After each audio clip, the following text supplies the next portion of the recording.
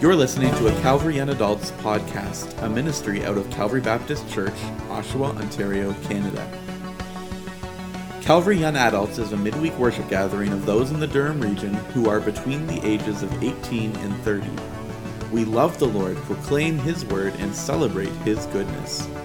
This podcast series is a release of the sermons from Thursday evenings. In today's episode, Pastor Nick continues the Character Matters series looking at the person of Aaron. Let's listen now.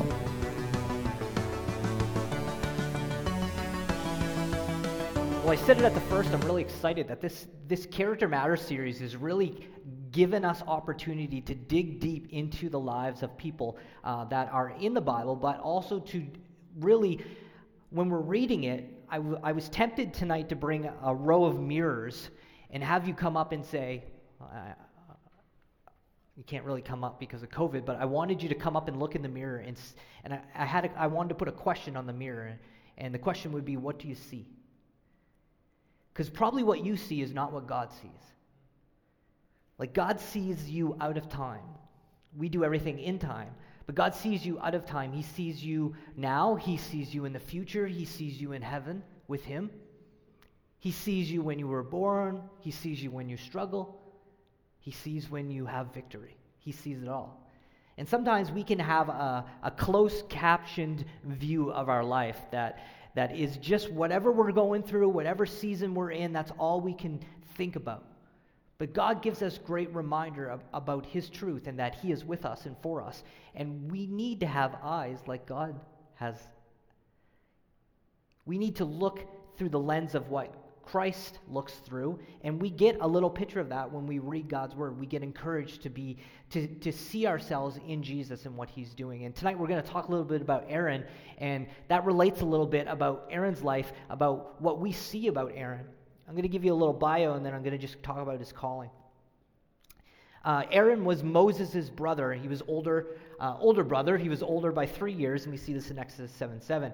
Aaron had a wife, and he had 4 sons. And in Aaron's story, Aaron was set up as a priest once they got out of Egypt, and they got everything settled up, and they started to teach the people. He was a priest, and 2 of his sons actually went in. They were drunk, and they went in to offer a strange fire, it says, before the Lord, and the Lord came down and consumed them and killed them both.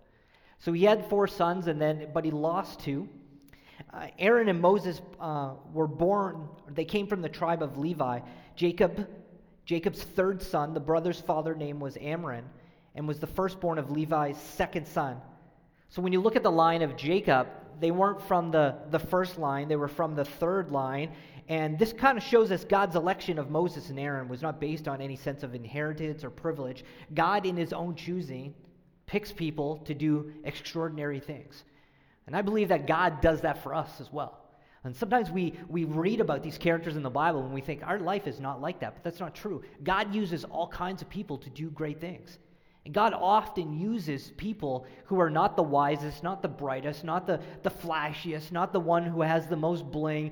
He uses people that are just like you and me to do great things. And Dan talked last week about calling, and we know one thing about God. God doesn't just call the qualified. He doesn't look and says, okay, you got all these skills and things, so you get the job. See, with God's calling, He qualifies the called. He will call you, and He will give you the skills to be able to accomplish what God wants accomplished. And a lot of us are sitting in our seats maybe here tonight, and God has a whole bunch of things set up for your life, but you just don't believe that God can use you. Because there's a cooperation there. There's a hey, Lord, here's my life, use me. So we're going to look tonight at Aaron's life and his calling. And when you actually read about Aaron, some believe that Aaron was a brother that actually held back Moses. That he wasn't a good brother, a good leader.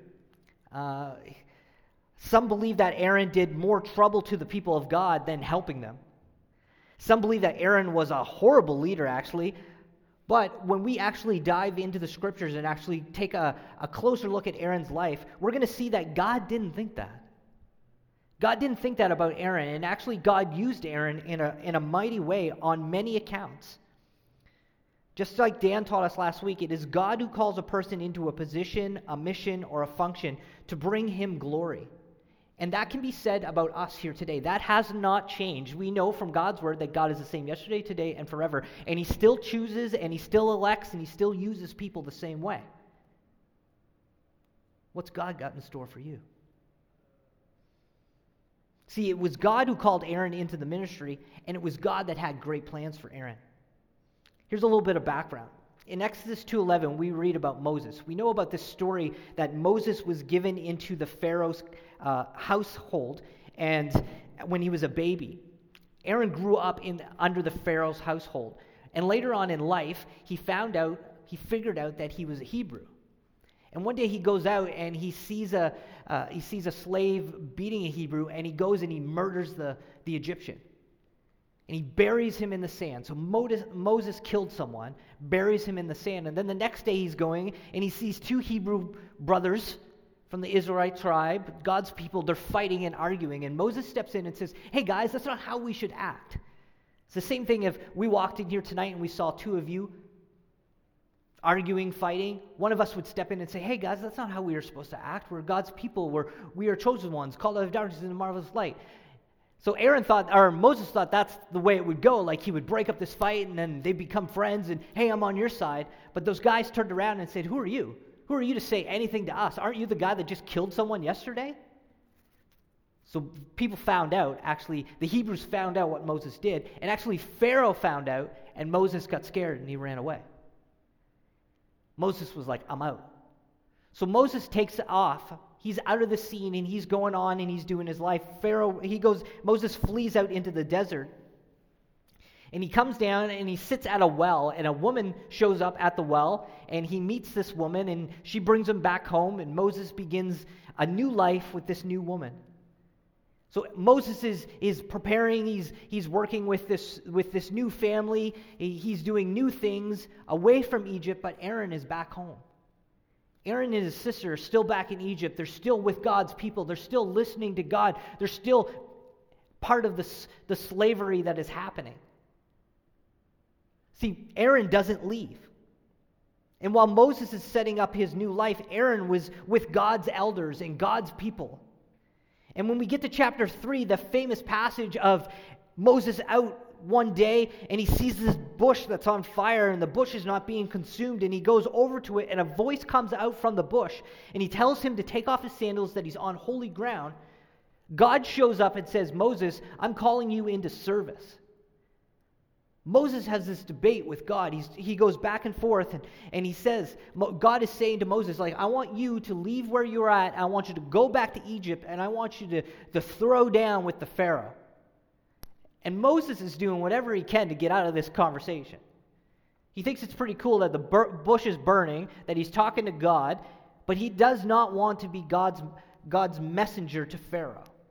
So he's given excuses, and I think in our life we can do that too. Some of us who are coming close to the Lord, we're growing in the likeness of Jesus, we're coming and we're actually learning our Bible, we're listening to the promptings of the Spirit. We can get to a place in our Christian walk where we're drawing close to God and we can begin to sense a calling and we run away. We give an excuse. We think God really wouldn't call me to do that. I'll tell you about my friend Stuart. Back home in the East Coast, there was this guy who sat in the very back every week with his kids. He would come in and he would sit down, and we had pews, wooden pews, and he would always sit and put his feet up on the pews. And then one day after church, I called him up. I said, "Stu, come talk to me." I said, "Come up in my office." And Stu was Mr. Cool Guy. Everybody liked Stu. He always had a joke. He was the cool guy at our church. And I brought him in my office, and I closed the door, and I locked it. And then I sat him down, and I said, "Stu, what are you doing with your life?" He says, "What are you talking about, Pastor? Like, everything's good." I said, "You're a joke.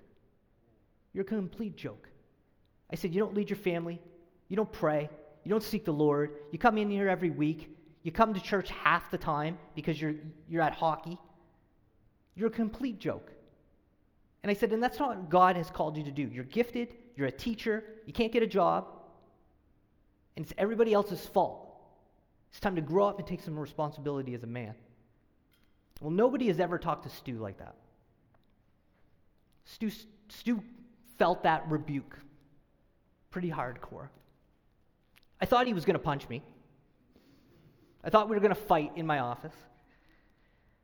But instead of fighting, I looked down and he had his head in his hands and he was crying. And I said, Stu, what's going on? He says, you're right. He says, I'm not leading my family the way I should be. I know that there is a calling on my life, but I don't think God wants to really use someone who's this broken. And I said, God wants to use you, Stu. That's why I'm yelling in your face. Stu came to church every week. He'd stayed after church. I began to disciple him. When I left Hillcrest, he became the pastor. And Stu's now, he left ministry and he's teaching. He decided that he would leave ministry so that he could teach some kids.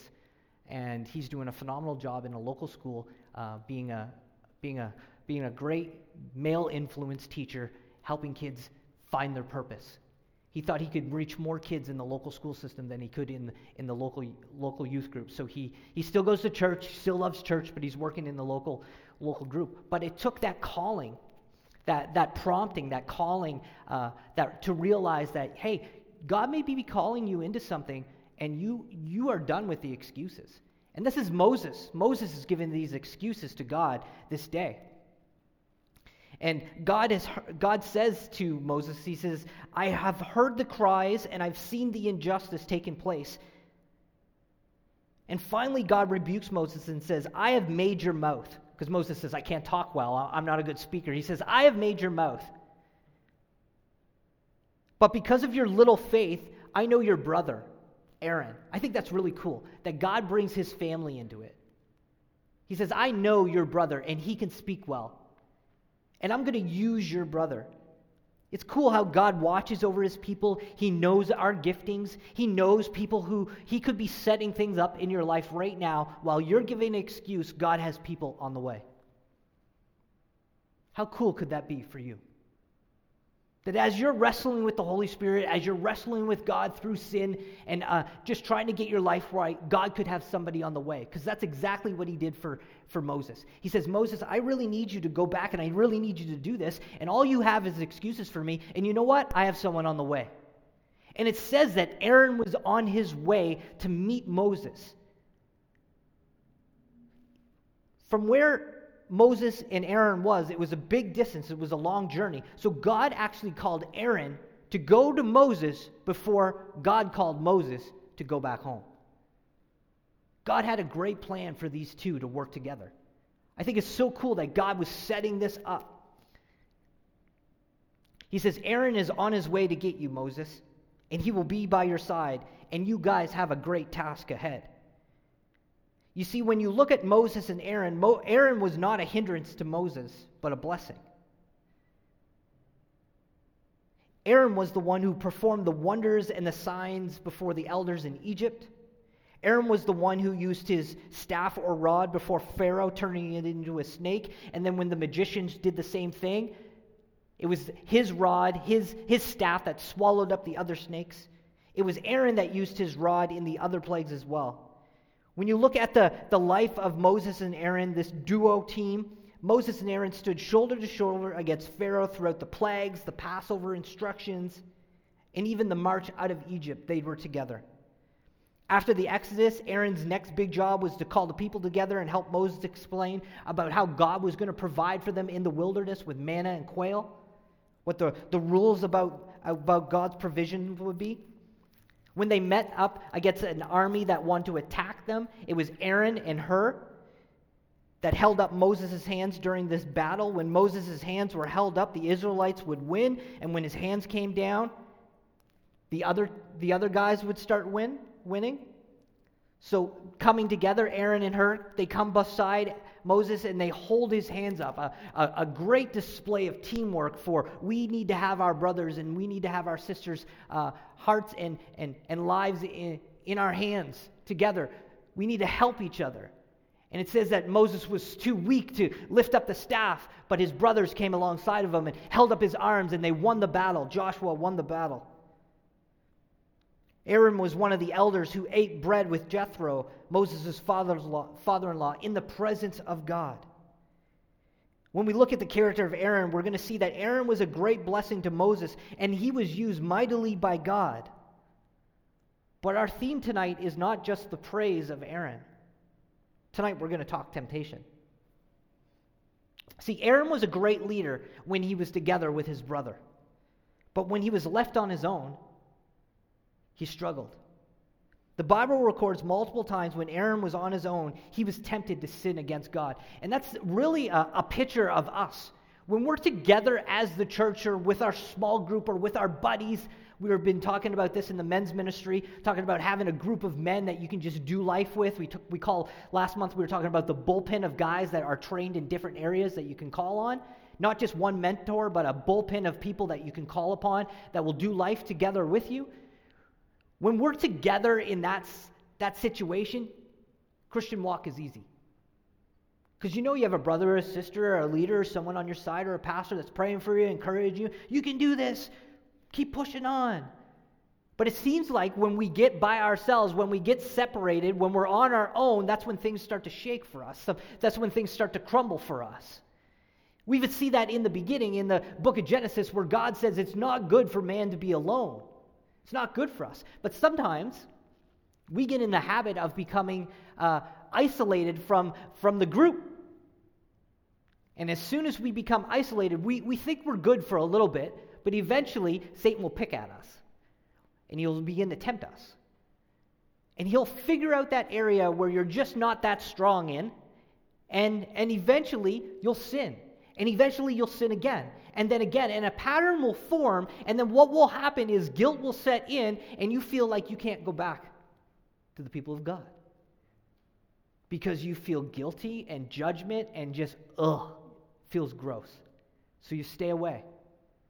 That is so many people's story. I once went to church, and then I don't go to church anymore. But if you would dig a little deeper into their story, there's probably a season where they were isolated from the people of God. They were isolated from the disciplines of God, and they began to shift. It is important for us as God's people to stay together. And Aaron, being this great leader, was amazing when he was with Moses.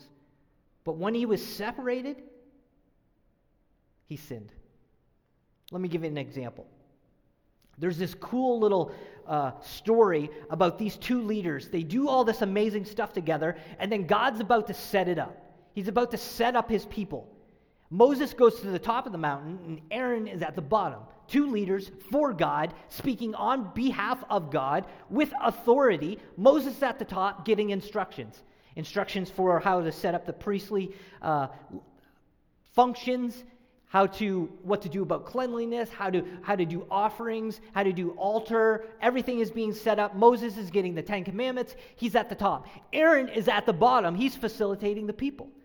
He's kind of like the R20 team here at Young Adults. Aaron was supposed to be leading like that, like making sure the people were taken care of, making sure that they were doing good things, making sure they were honoring God in the process. That was Aaron's job. Moses is at the top, Aaron at the bottom. But Moses is away for a little bit, 40 days, and what happens? What happens when they were separated? The people start to grumble against Aaron, and they started to get at him. So Moses at the top of the mountain, Aaron at the bottom of the mountain. Moses is gone for 40 days. Aaron at the base of the mountain with the people, they start to grumble. Both are leading. Moses is receiving. Aaron is supposed to be facilitating. But Aaron is pressured by the people. Have you ever been pressured to do something that you didn't want to do? And you felt like, hey, I should do this because that person will like me, or that person will help me, or that person will give me something, or that person will just be my friend. So you actually do something that you know that you shouldn't do so that you can actually just be liked by the people. This was a moment Aaron had. This is what happened to him. Aaron and all the people witnessed God with the plagues. Aaron and Moses together walked through the Red Sea. The people looked behind them and they saw that the sea closed up on the army that was chasing them. It was God who provided for them in the wilderness. It was God who went before them and behind them in protection.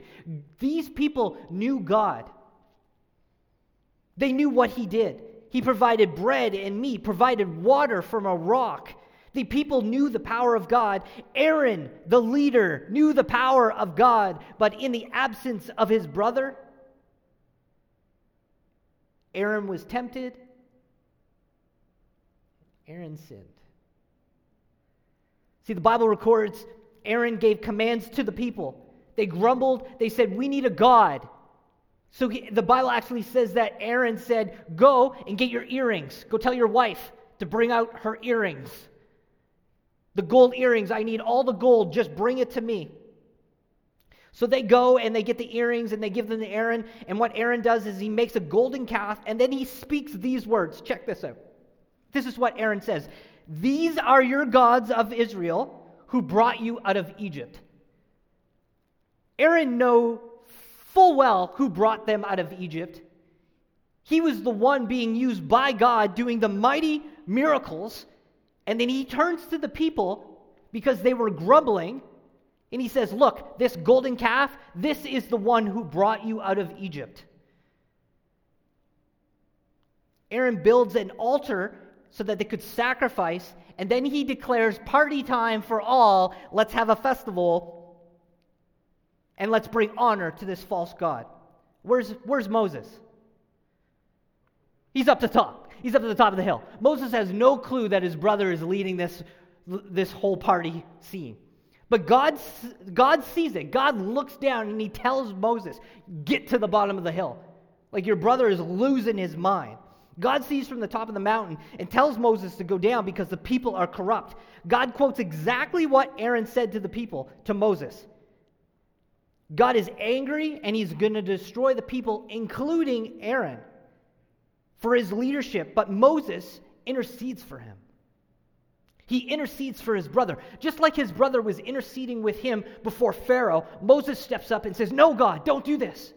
Don't kill your people." Just think about what the Egyptians would say. "Did you really bring your people? You did all that stuff in Egypt, brought all your people into the wilderness just to kill them all? Think about your glory. Think about your name. Don't do this, God. I will go back down." Moses comes down the mountain. I don't know how long it took to get down the mountain. Probably didn't sound like that. But Moses goes down the mountain and he sees the golden calf. And he sees the dancing and the debauchery being led by his brother. And when he asks his brother what's going on, his brother shifts the blame. We see the smooth talk that God complimented Aaron with in full action because he tries to pull a fast one on his brother. When you read the scriptures, it says Aaron blames the people. He says they're corrupt and sinful. Then he blames Moses for being away too long. Blames the absence of Moses. Then he blames the furnace. He's like, "I don't know what happened. It was just here and I put it in there and the furnace made it and it came back out. And I said, okay, here's your God." Like he does everything he can to get off the hook. Just like us sometimes.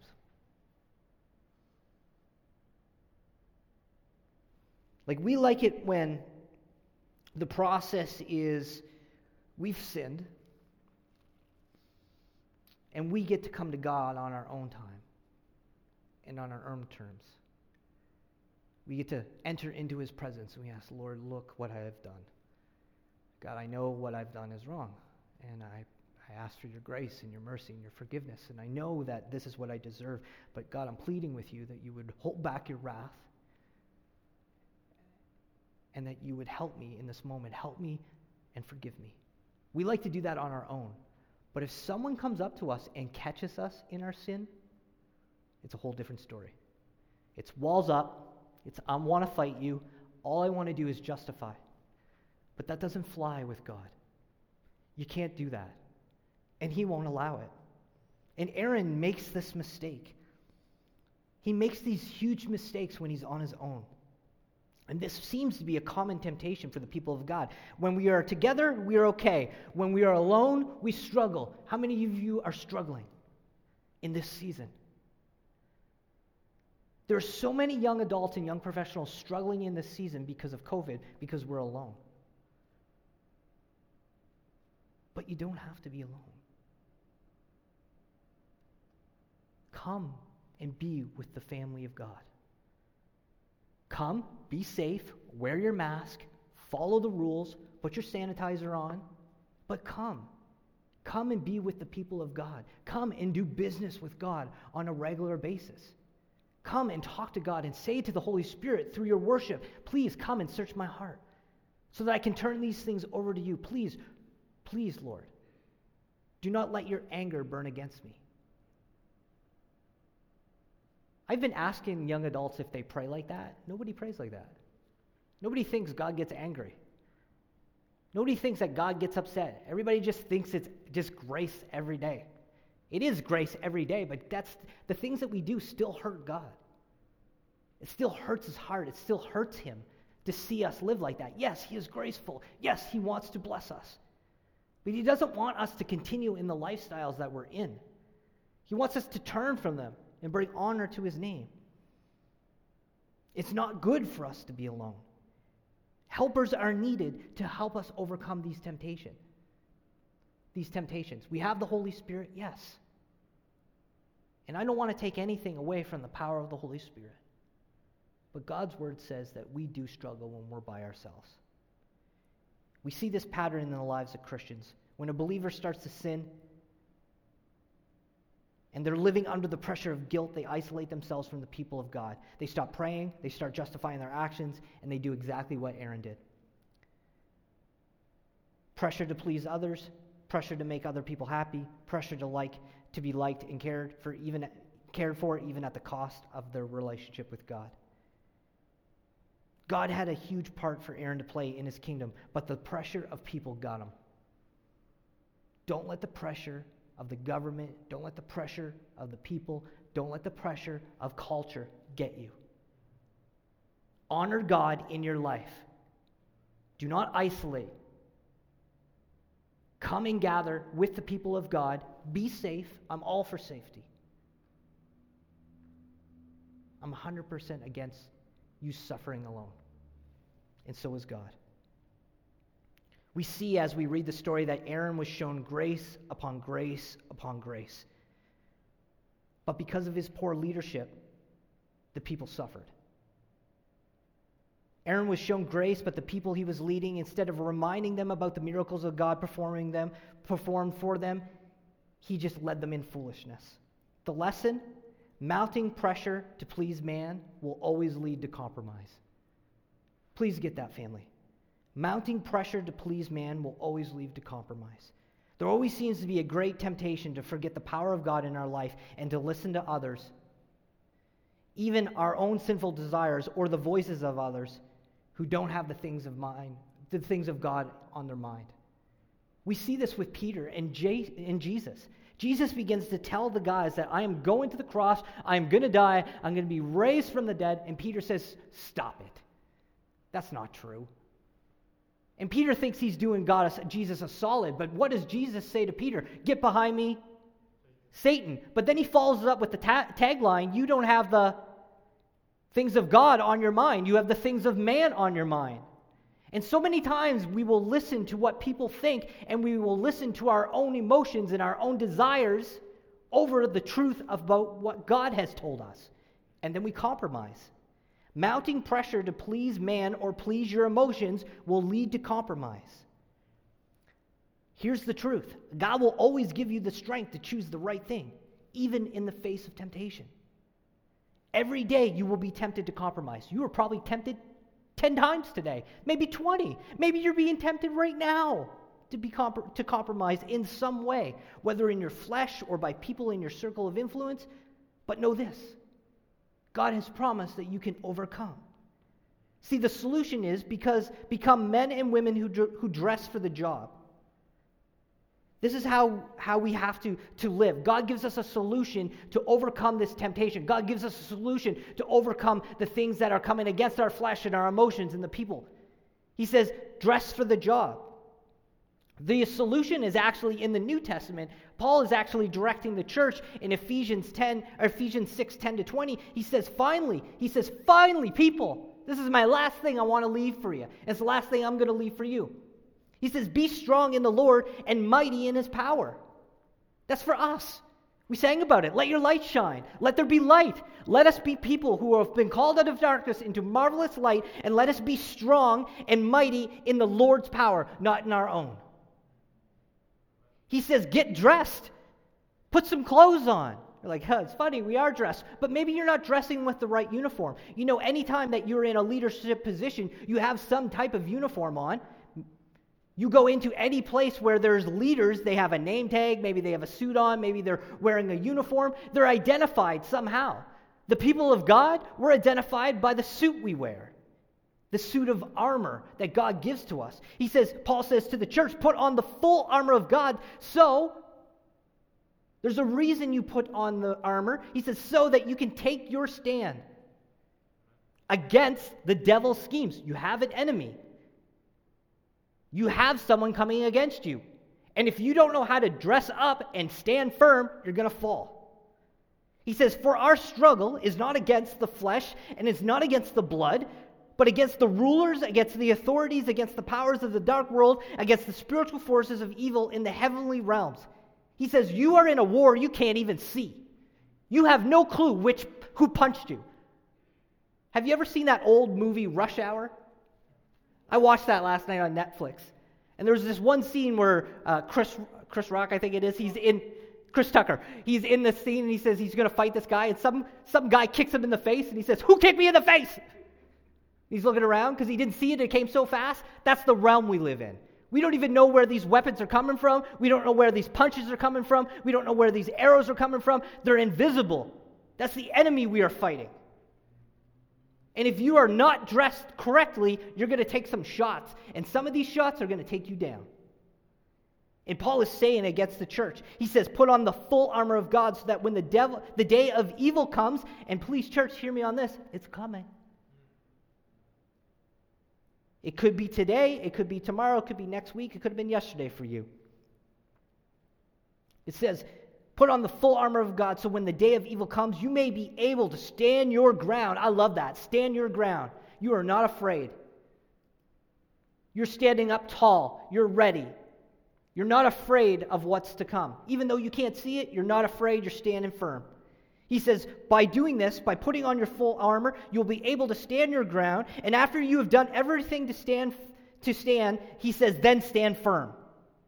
And he says, when you do stand firm with the belt of truth buckled around your waist. Get God's word and help it ground you, help it center you. God's word needs to be on the inside. We need to know it so that we will not sin against God. David said that. I've put your word on the inside so I will not sin against you. What does that mean for us? It means we got to start memorizing some scriptures.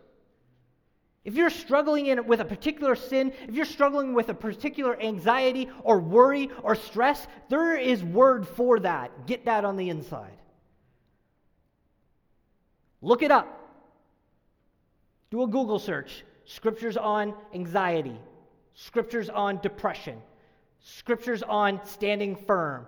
Scriptures on courage. Scriptures on strength. You'll find it. It'll come up. It'll help you. Start reading it. Start meditating on it. It says, put the belt of truth buckled around your waist. It says, put the breastplate of righteousness. You know what that means?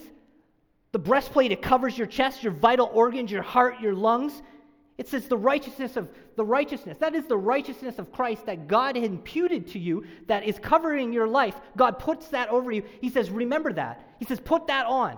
That you are covered in the blood of Jesus, that he died for you so that you can live, and you can not just live, but you can live with power against the things you're struggling against.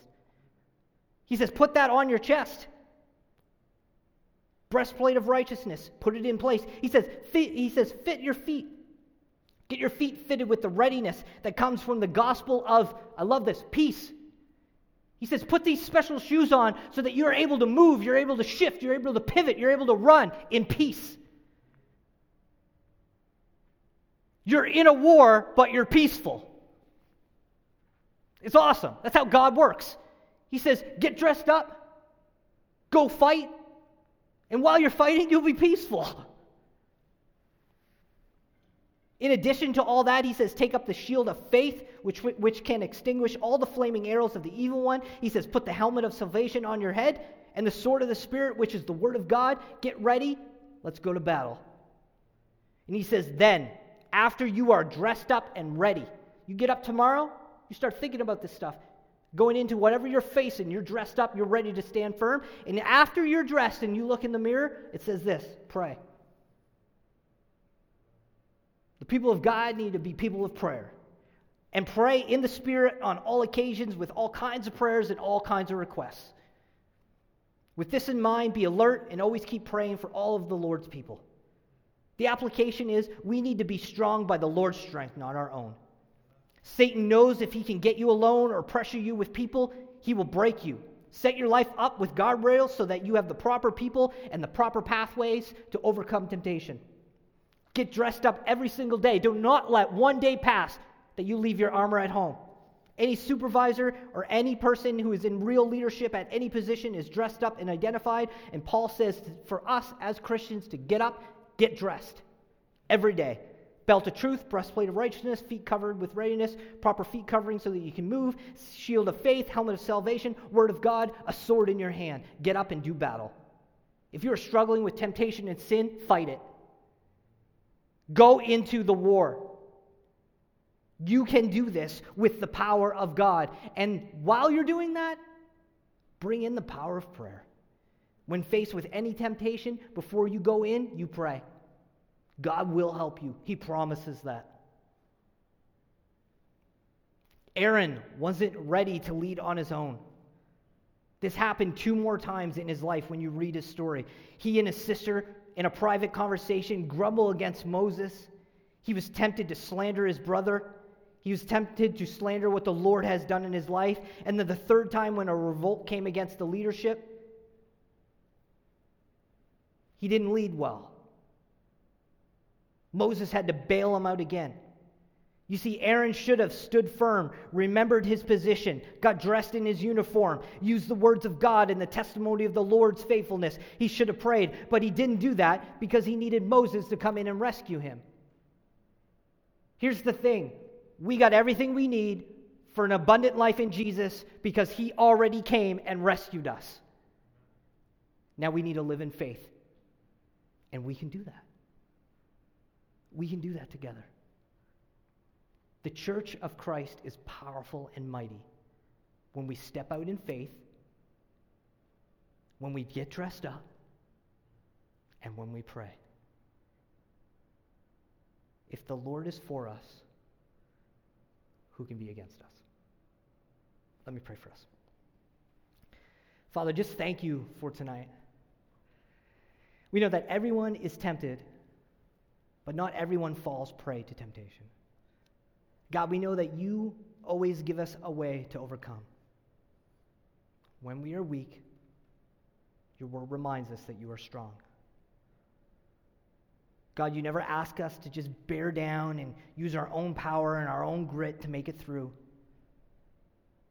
You've actually said, come to me, because my burden is light. You've made a promise that you will go on before us and you will fight the way, you will clear the way. Does that mean that we give up the battle, that we just sit back and do nothing? No, that does not mean that. We get in there, we get dressed, we do our part, we pray, we seek the Lord. We make sure that we're not isolating ourselves, that we're in community, that we're talking about the right things at the right time so that we'll grow in faith. God, you know that we have sinful desires. Our hearts and our minds and our flesh need to be given over to you. God, they need to be given over to you daily. And for some of us, hourly.